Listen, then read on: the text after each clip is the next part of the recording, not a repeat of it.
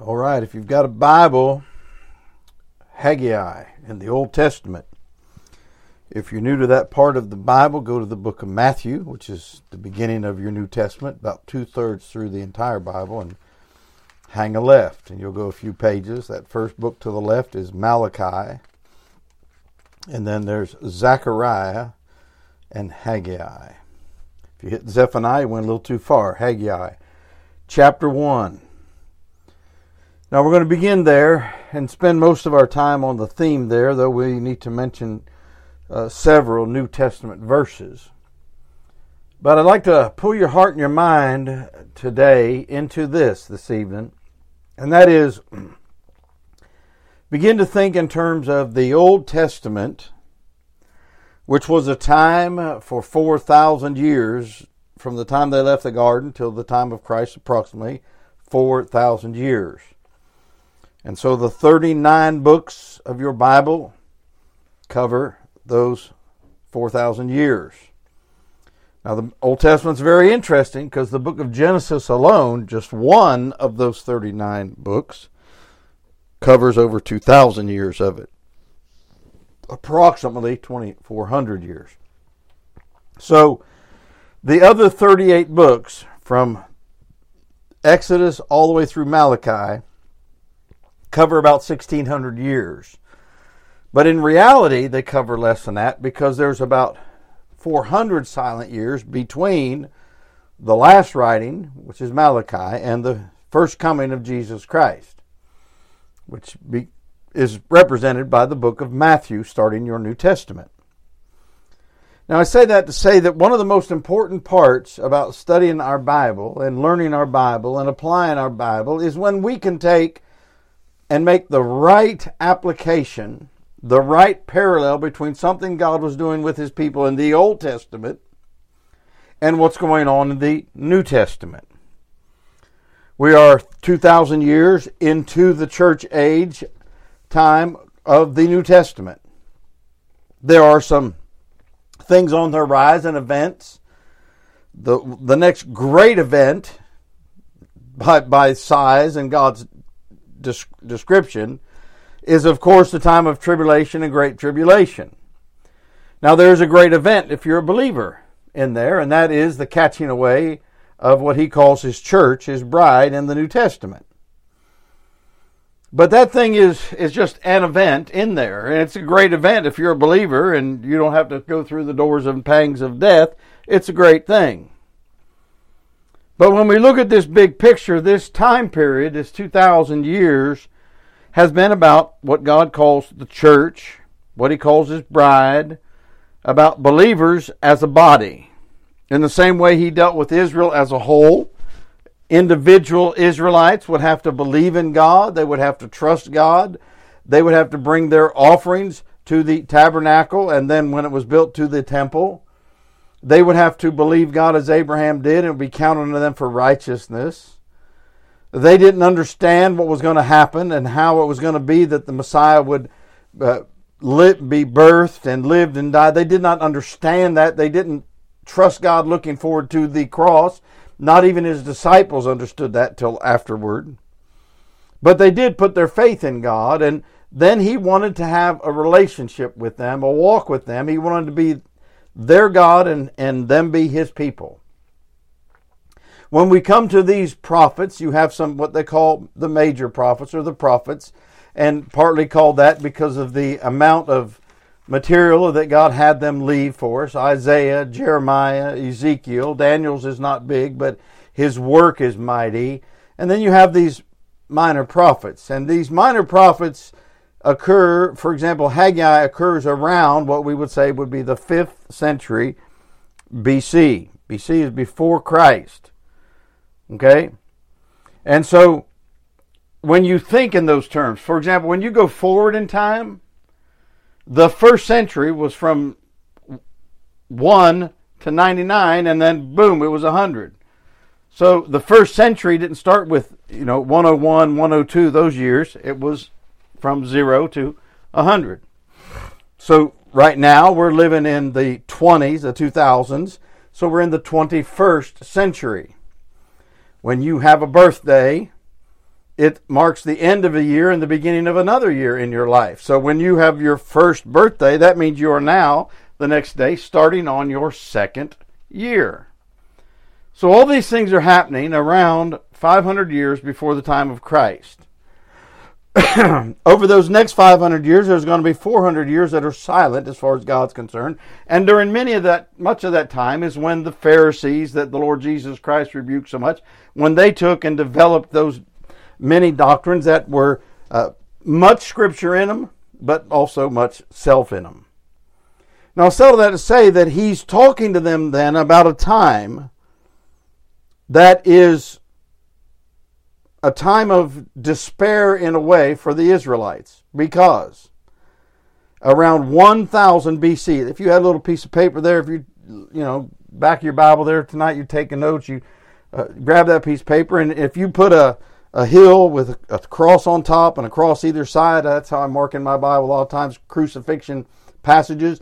If you put that there and you went to the left, and let's just say you went to the left about an inch, and you put temple, 1000 BC.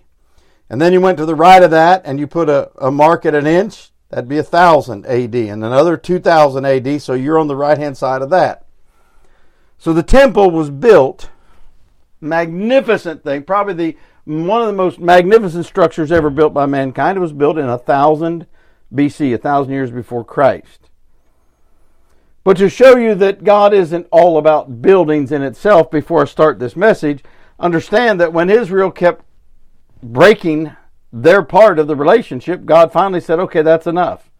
I'm going to show you that it's not the temple that matters, and it's not the ceremony that matters, and he allowed the enemies of God to destroy it.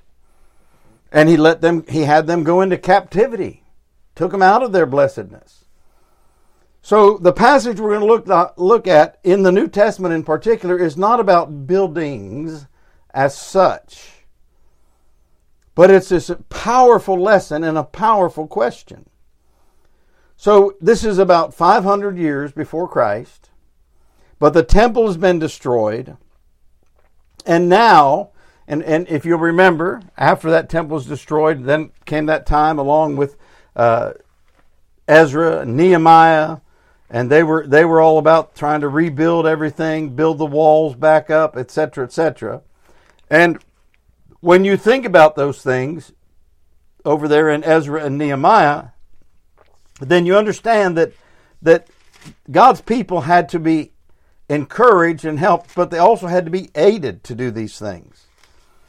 But now in Haggai, he's going to address them regarding what their priorities are, where they're at. So in Haggai chapter 1, verse 1, in the second year of Darius the king, in the 6th month, in the first day of the month, came the word of the Lord by Haggai the prophet unto Zerubbabel the son of Shealtiel, governor of Judah, and to Joshua the son of Josedech the high priest, saying, Thus speaketh the Lord of hosts, saying. So your Bible is a trustworthy book. It's an accurate book. Now, it will accurately record people's sayings. That doesn't mean all their sayings are correct. So if Satan in Matthew 4 says, if thou be the Son of God, the Bible is not doubting God's veracity. The Bible is not doubting the virgin birth of Christ, the incarnation. The devil is. So it quotes people accurately. So he says, this people say. So the current generation that Haggai the prophet is speaking to, the Lord says, this people say, and he's quoting them. Now, that means God listens, doesn't it? That means God is listening in when you're talking. He doesn't just like listen in a little bit at a time. Oh, I think I heard my name down there. He listens all the time. I don't know how he does that. I have no idea, but he does. Every idle word you speak, you'll give account thereof in the day of judgment. That's amazing. So what did the people say? The time is not come, the time that the Lord's house should be built. So they are excusing themselves from being concerned with the house of God. Now, the reason this is so important is this, what I'm about to say has nothing to do about buildings. In fact, some of it will encourage you about the fact that it's not about buildings in the New Testament. And I think it would do believers very much benefit to understand what God means.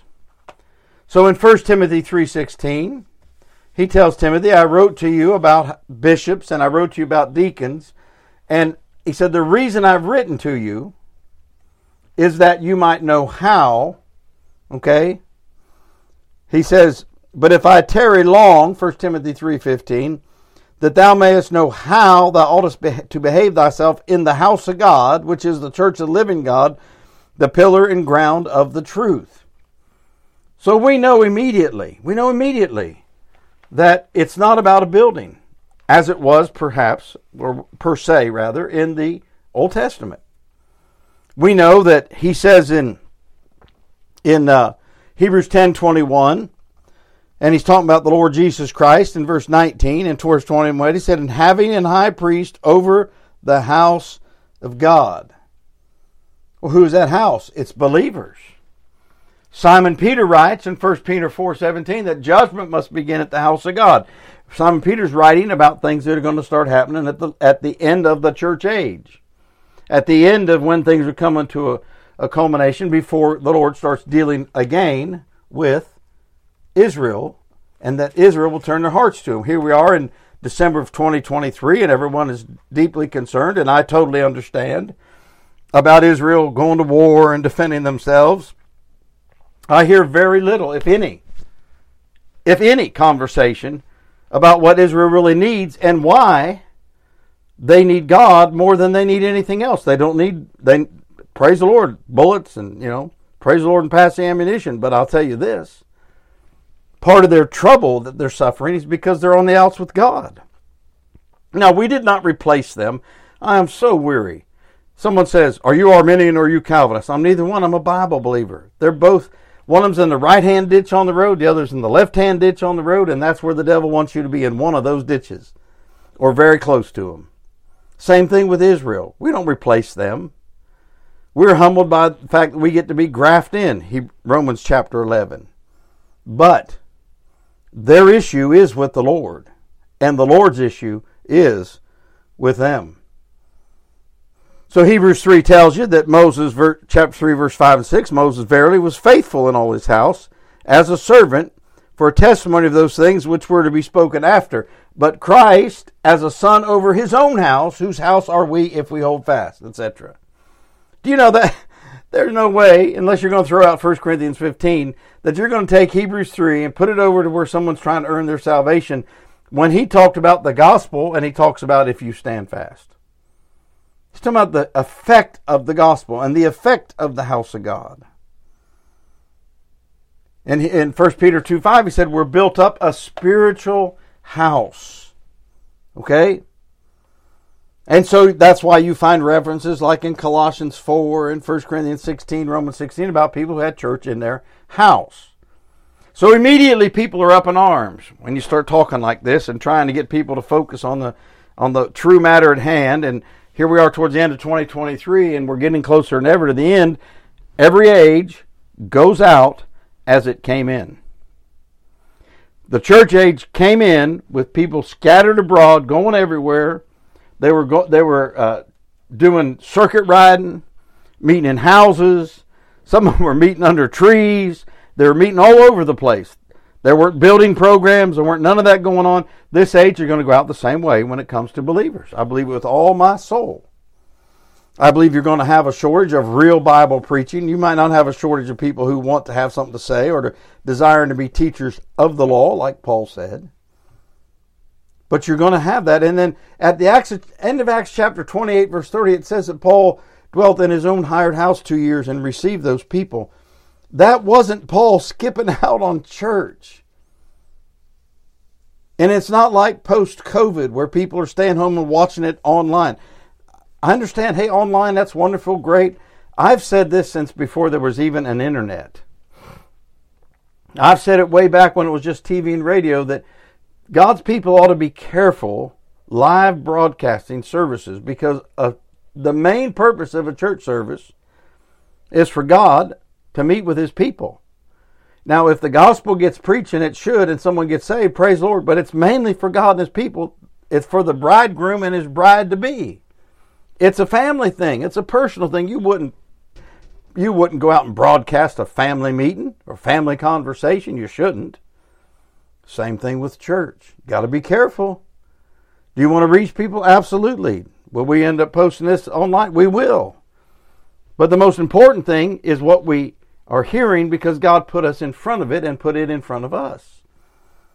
So in this church age that we live in, the house of God is people. And it's not unusual for people to meet, as it did in the early New Testament, and as it will be as we go out in the church age, to meet in a house or in a building and stuff. But you see, what has happened is, with time, people have begun to associate ownership of a building of a building, outfitting a building. The building is the church, and it's not. Now, if you've pastored, and many of us have, as you pastor, you go, well, there they go. They're meeting with a little Bible study in their home. I get that. That's not what we're talking about here. We're not talking about some off-splinter. We're not about little home groups and stuff. However, how many souls are not being reached, and how many Christians are not being grounded and led and blessed and fed because people are obsessed with the building? I know churches, so-called churches, that have continued for years and years and years without any touch of God on them, and they continued in name only because there was a building for someone to have control over, and so they kept meeting in the building. Now, I have a question to pose out of this passage. Let's read on now. Then came the word of the Lord, verse 3, by Haggai the prophet, saying, Is it time for you, O ye, to dwell in your sealed houses, and this house lie waste? Now therefore, thus saith the Lord of hosts, consider your ways. Ye have sown much, and bring in little. Ye eat, but ye have not enough. You drink, but you're not filled to drink. You clothe you, but there is none warm. And he that earneth wages to put it into a bag with holes. You think inflation is a new thing? You think the devaluing of stuff is a new thing? It's not. Not in any way, shape, or form is it new. Brethren, quit acting like everything's this horrible thing and it's never been this bad. You must not have ever had to tighten your belt where you had to punch a hole in the loop to tighten it. Amen. Thus saith the Lord of hosts, verse 7, consider your ways. Go up to the mountain and bring wood and build the house, and I will take pleasure in it, and I will be glorified, saith the Lord. Ye looked for much, and lo, it came to little. And when you brought it home, I did blow upon it. In other words, I blew it away. Why, saith the Lord of hosts? Because of mine house that is waste, and ye run every man into his own house, unto his own house. Therefore, the heaven over you is stayed from dew, and the earth is stayed from her fruit. Listen, I don't know this, can't demonstrate it, not going to be able to do it with a survey, friend. But there are multitudes of believers today, even Bible believers, that don't have the dew of God on their daily life. Now, it's great to go to a meeting, and some of you run off to a meeting here and there, and you get, showers on you, but crops and people and animals live by the dew. They live by the dew. It keeps far more things alive than showers do and rains, because it's daily. When you get up in the morning, go out there. I love to be outdoors or be, where you can see the outdoors before the sun ever comes up even. And you look out there and you see all that glistening and you see that heavy dew. Probably not going to be any rain that day. But so God put that dew in there, that dew point, they called it, so there'd be a watering. Therefore the heaven over you, verse 10, is stayed from dew, and the earth is stayed from her fruit. And I called for a drought, like Amos says, a drought and a famine of the word of God, upon the land, upon the mountains, upon the corn, upon the new wine, upon the oil, upon that which the ground bringeth forth, upon men and upon cattle, and upon all the labor of the hands. And here's our thought for today, for tonight. Your house or God's house? Your house or God's house? You say, what do you mean? Look at this. Verse 4. Is it time for you, O ye, to dwell in your sealed houses, and this house lie waste? You say, well, that's that silly old King James Bible. You're sealed. Oh, really? What is it? Do you know what a house has that makes it different than just a barn usually? Is a ceiling. Not just rafters overhead, but they ceiling. It's just different position of the I and the E in that word. To seal something, the English definition is overlay it with timber or plastering. Here's the picture. The picture is that Lowe's and Home Depot and the local hardware store are thrilled to death that their interest is in their own house, their own dwelling. What do you think more about? You think more about home improvement or house of God? Now, we're not talking about a building here. We're talking about the people, the meeting of them. The house that we're to be built together, Ephesians 4 and 5, by the workmen, apostles, prophets, evangelists, pastors, and teachers for the ministry of the word. They're there to build together. They're there to do the work. So what is most on your mind and values? Timing is everything. 3 points. Timing is everything. He said, is it time for you, O ye? The people said, verse 2, the time has not come. So you got people today that said, well, we're so close to the end, we just need to, and let's just say you're active. We need to pray, we need to put out tracts. Praise God, we do, and we do. And we need to be active. But where is the house of God compared to you and your personal life and your daily schedule and all your home improvements and all the stuff to do with food and clothing and comfort and everything else? Where is it? Where is the work of God, the house of God, when it comes to your finances? When it comes to your time, to your affection, to your priorities? Amen. This is not going to be profound when I say this, but now is the only time we have. You don't have tomorrow. You might end up with tomorrow, but you don't have it. You don't have it. They might put you to bed with a shovel tomorrow. Who knows? And you could be 15 years old. You could be 85 years old. You don't know. The only time you have is now. Now the conflict here I see about this timing is everything was God's now versus their now. Have you noticed that really is a conflict?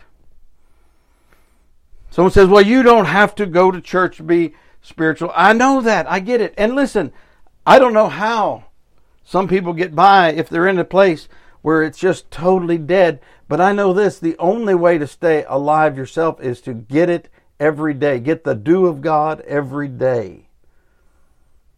I mean, get in the book when you open your eyes. Pray. Talk to the Lord. Let Him talk to you. Seek Him throughout the day. Fulfill the Word of God. Timing's everything, and this is all you got. You say, well, we're so close to the age. Ready? Inflation. Well, I'm older. I'm retired, etc. I cannot believe for 5 seconds that God raised up a place like the United States of America with which many people have. Some of us don't have what many people have. I know that, but a lot of people have, accounts and equity and 401ks and all this stuff. I cannot believe God raised that up for you to spend it on yourself. I can't believe God raised it up for people to talk. I mean, I'm 68, be 69 in June, so I understand. I get around people like that, and 90% of their conversations about themselves, their doctor, and their prescriptions. Well, we're all going to have them, but why would that be on our mind? Why would we be doing stuff? And listen. What example are the people coming along behind you, the new converts? the younger people, your own children, your grandchildren, what example do they have of not living for this life, but for the house of God? I mean, when is the time for God to be preeminent? It's not in eternity. He will be in eternity, because there's going to be no choice about it. Amen. What is my life, my time, my finances, my affections? What does it say about my house versus His house? Again, we're not talking about you giving to some building program. Not raising any money here. I'm not talking about you having to go out and buy a piece of land and put an edifice up on it and all that sort of thing. There's plenty of buildings available that people could go rent or do it, especially in a lot of places. But I'm saying, what is your heart on? You see, some believers are tied up with a dead, empty type of worship and a group just because they have a building and someone says, well, we can't let the building go to waste, so it's a church. It's not a church. It's not even a church house. It's a building. So when he says the house of God, and when I'm making a New Testament application, I'm talking about the work of God here. The meeting of God's people. The fellowship of God's people. The comradeship of God's people. Because secondly, the test is eminence. Eminence. E-M-M-I-E-I-N-E-N-C-E. Eminence. Like you're eminent, your honor, elevating, prioritizing the highest. That in all things, Colossians 1:18, Christ might have the preeminence. That's why in 3 John he warns them about humans, people, those who want to have the preeminence. They want to be ahead of everybody else. And he warns about it, about Diotrephes. He said, I wrote unto the church. Well, he didn't write to a building. He didn't write to an incorporation. He wrote to a group of people who had banded together. I wrote unto the church, but Diotrephes, who loveth to have preeminence among them, receiveth us not. Now that's what happens when you make an organization or a group. Now listen, Bible believers have fallen into the same thing. They got to be careful. They've fallen into their little circles and their little associations, and one person's word can disqualify another, etc. And I've seen guys hurt other guys that way, and you shouldn't be doing that. The eminence, the preeminence. The test is eminence. What is before the other thing? What is before? Is anything before your stuff? Is your heart and mind on getting your house just right, ladies? Having the furniture you want just right? He said in Ephesians 3:21, unto him be glory in the church by Christ Jesus throughout all ages, world without end. Amen. Your house. You know what your house is? It's your life. We know that. Easy application. The Lord Jesus Christ talked about building a house on sand or rock. He's talking about your life. He said you're building on rock when you hear the Word of God and do it. When you get a group of people together, doesn't matter if there's 5 or 50, and they are doing the work of God, they might have to, they might rent a building to get into. They might meet in a tent, who knows? But see, God's people have got to get out of this institutional thing because we are getting to the end of the age. But where is God's house? Is it time for you, O ye, to dwell in your sealed houses, and this house lie waste? Where does most of your time and effort, thought, affection go? Are some of you ladies going to be like Lot's wife? You're going to be looking over your shoulder and turned around even when you're getting raptured out of this world. Thank God you won't be able to lose anything. You won't be turned into a pillar of salt to be ground underfoot. But is that how you are? Is that how you are when we talk about the Lord Jesus Christ can come tonight and you're like, oh, well, they haven't finished my brand new bathroom, or they haven't finished my brand new living room, or they haven't finished remodeling this or that, or I haven't had my Christmas party. Listen to me a minute. All that God had blessed them with, they had used it, and it became a curse. He told them, verse 9, you looked for much, and lo, it came to little. If you're not careful, child of God, You're going to be swimming in the wrong direction up against God's current. Oh, we go against the current of the world, but you're swimming against God's current if your house is more important than His house.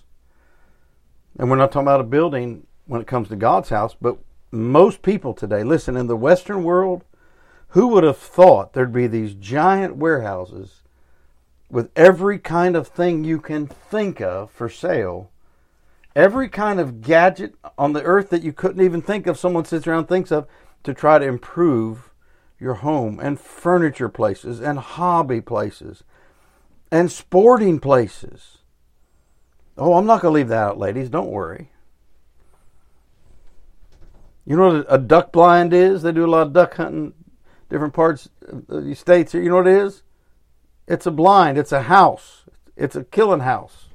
It's a little house. And a deer stand is a house. And a deer camp and a fish camp. Houses, houses, houses. It's every house but God's house. Well, thirdly, the temple, He told them here in Haggai, was to exceed the former. Look at Haggai chapter 2. Turn the page there, chapter 2. Look at verse 9. Pick it up with me in verse 6. For thus saith the Lord of hosts, yet once it is a little while, and I will shake the heavens and the earth and the sea and the dry land. And I will shake all nations, and the desire of all nations shall come, and I will fill this house with glory, saith the Lord of hosts. Now, I'm going to tell you this. It's beyond enough. It's awesome for God to meet with His people. And it don't matter. I've met with God's people, and God met and everything. Now, look, they weren't all just going crazy, jumping over pews. Sometimes it was conviction. Sometimes it was quietness because of the filling of God. But He met with us. And sometimes it was in a little old room. Sometimes it was in a little old rented room that the night before had been full of the devil's crowd, and we'd clean it out and sweep it out and fumigate it and set up chairs and set up a little stand and preach the Word of God and sing the hymns, and God would move in. He said, I'll fill this house, verse 7, with glory. Look at verse 8. The silver is mine. The gold is mine, saith the Lord of hosts. What if, child of God, what if you realized that when you go down there to do whatever to seal your house, to fancy up your garage, your workshop, etc., etc., what if you realize, God, I'm going to use your silver and gold for this, Lord? Verse 9, the glory of this latter house shall be greater than of the former, saith the Lord of hosts. And in this place will I give peace, saith the Lord of hosts. In this age we live in, the blessing isn't physical, not primarily. It isn't even financial primarily, although it takes a lot of money to put the gospel around the world. That temple was to exceed the former. How is that? Because the glory is from God's presence. You're not going to see a universal, worldwide revival. Church age type revival. You're not. That's not pessimism. But then again, we've never seen that. What we've seen is local places where it was abundant number of local places during the Philadelphia church period where the gospel was being greeted. But do you understand something? That during the Philadelphia church period, no one nation ever became spiritual or even Christian. In fact, when you read the stories of them persevering and preaching the gospel in the Philadelphia church period, at every stage, there were those who were opposing them, even to the point of threatening their lives. See, it wasn't an absence. It wasn't a millennial inheritance. Is God's house your house? Or do you really have your house and you kind of, well, Lord, I'll do you a favor and visit you? Is God's house your house? Now listen, I didn't tell you to go split a church at all. That's foolishness. But we are making a mistake in the Western world in particular. They're already doing it in other places.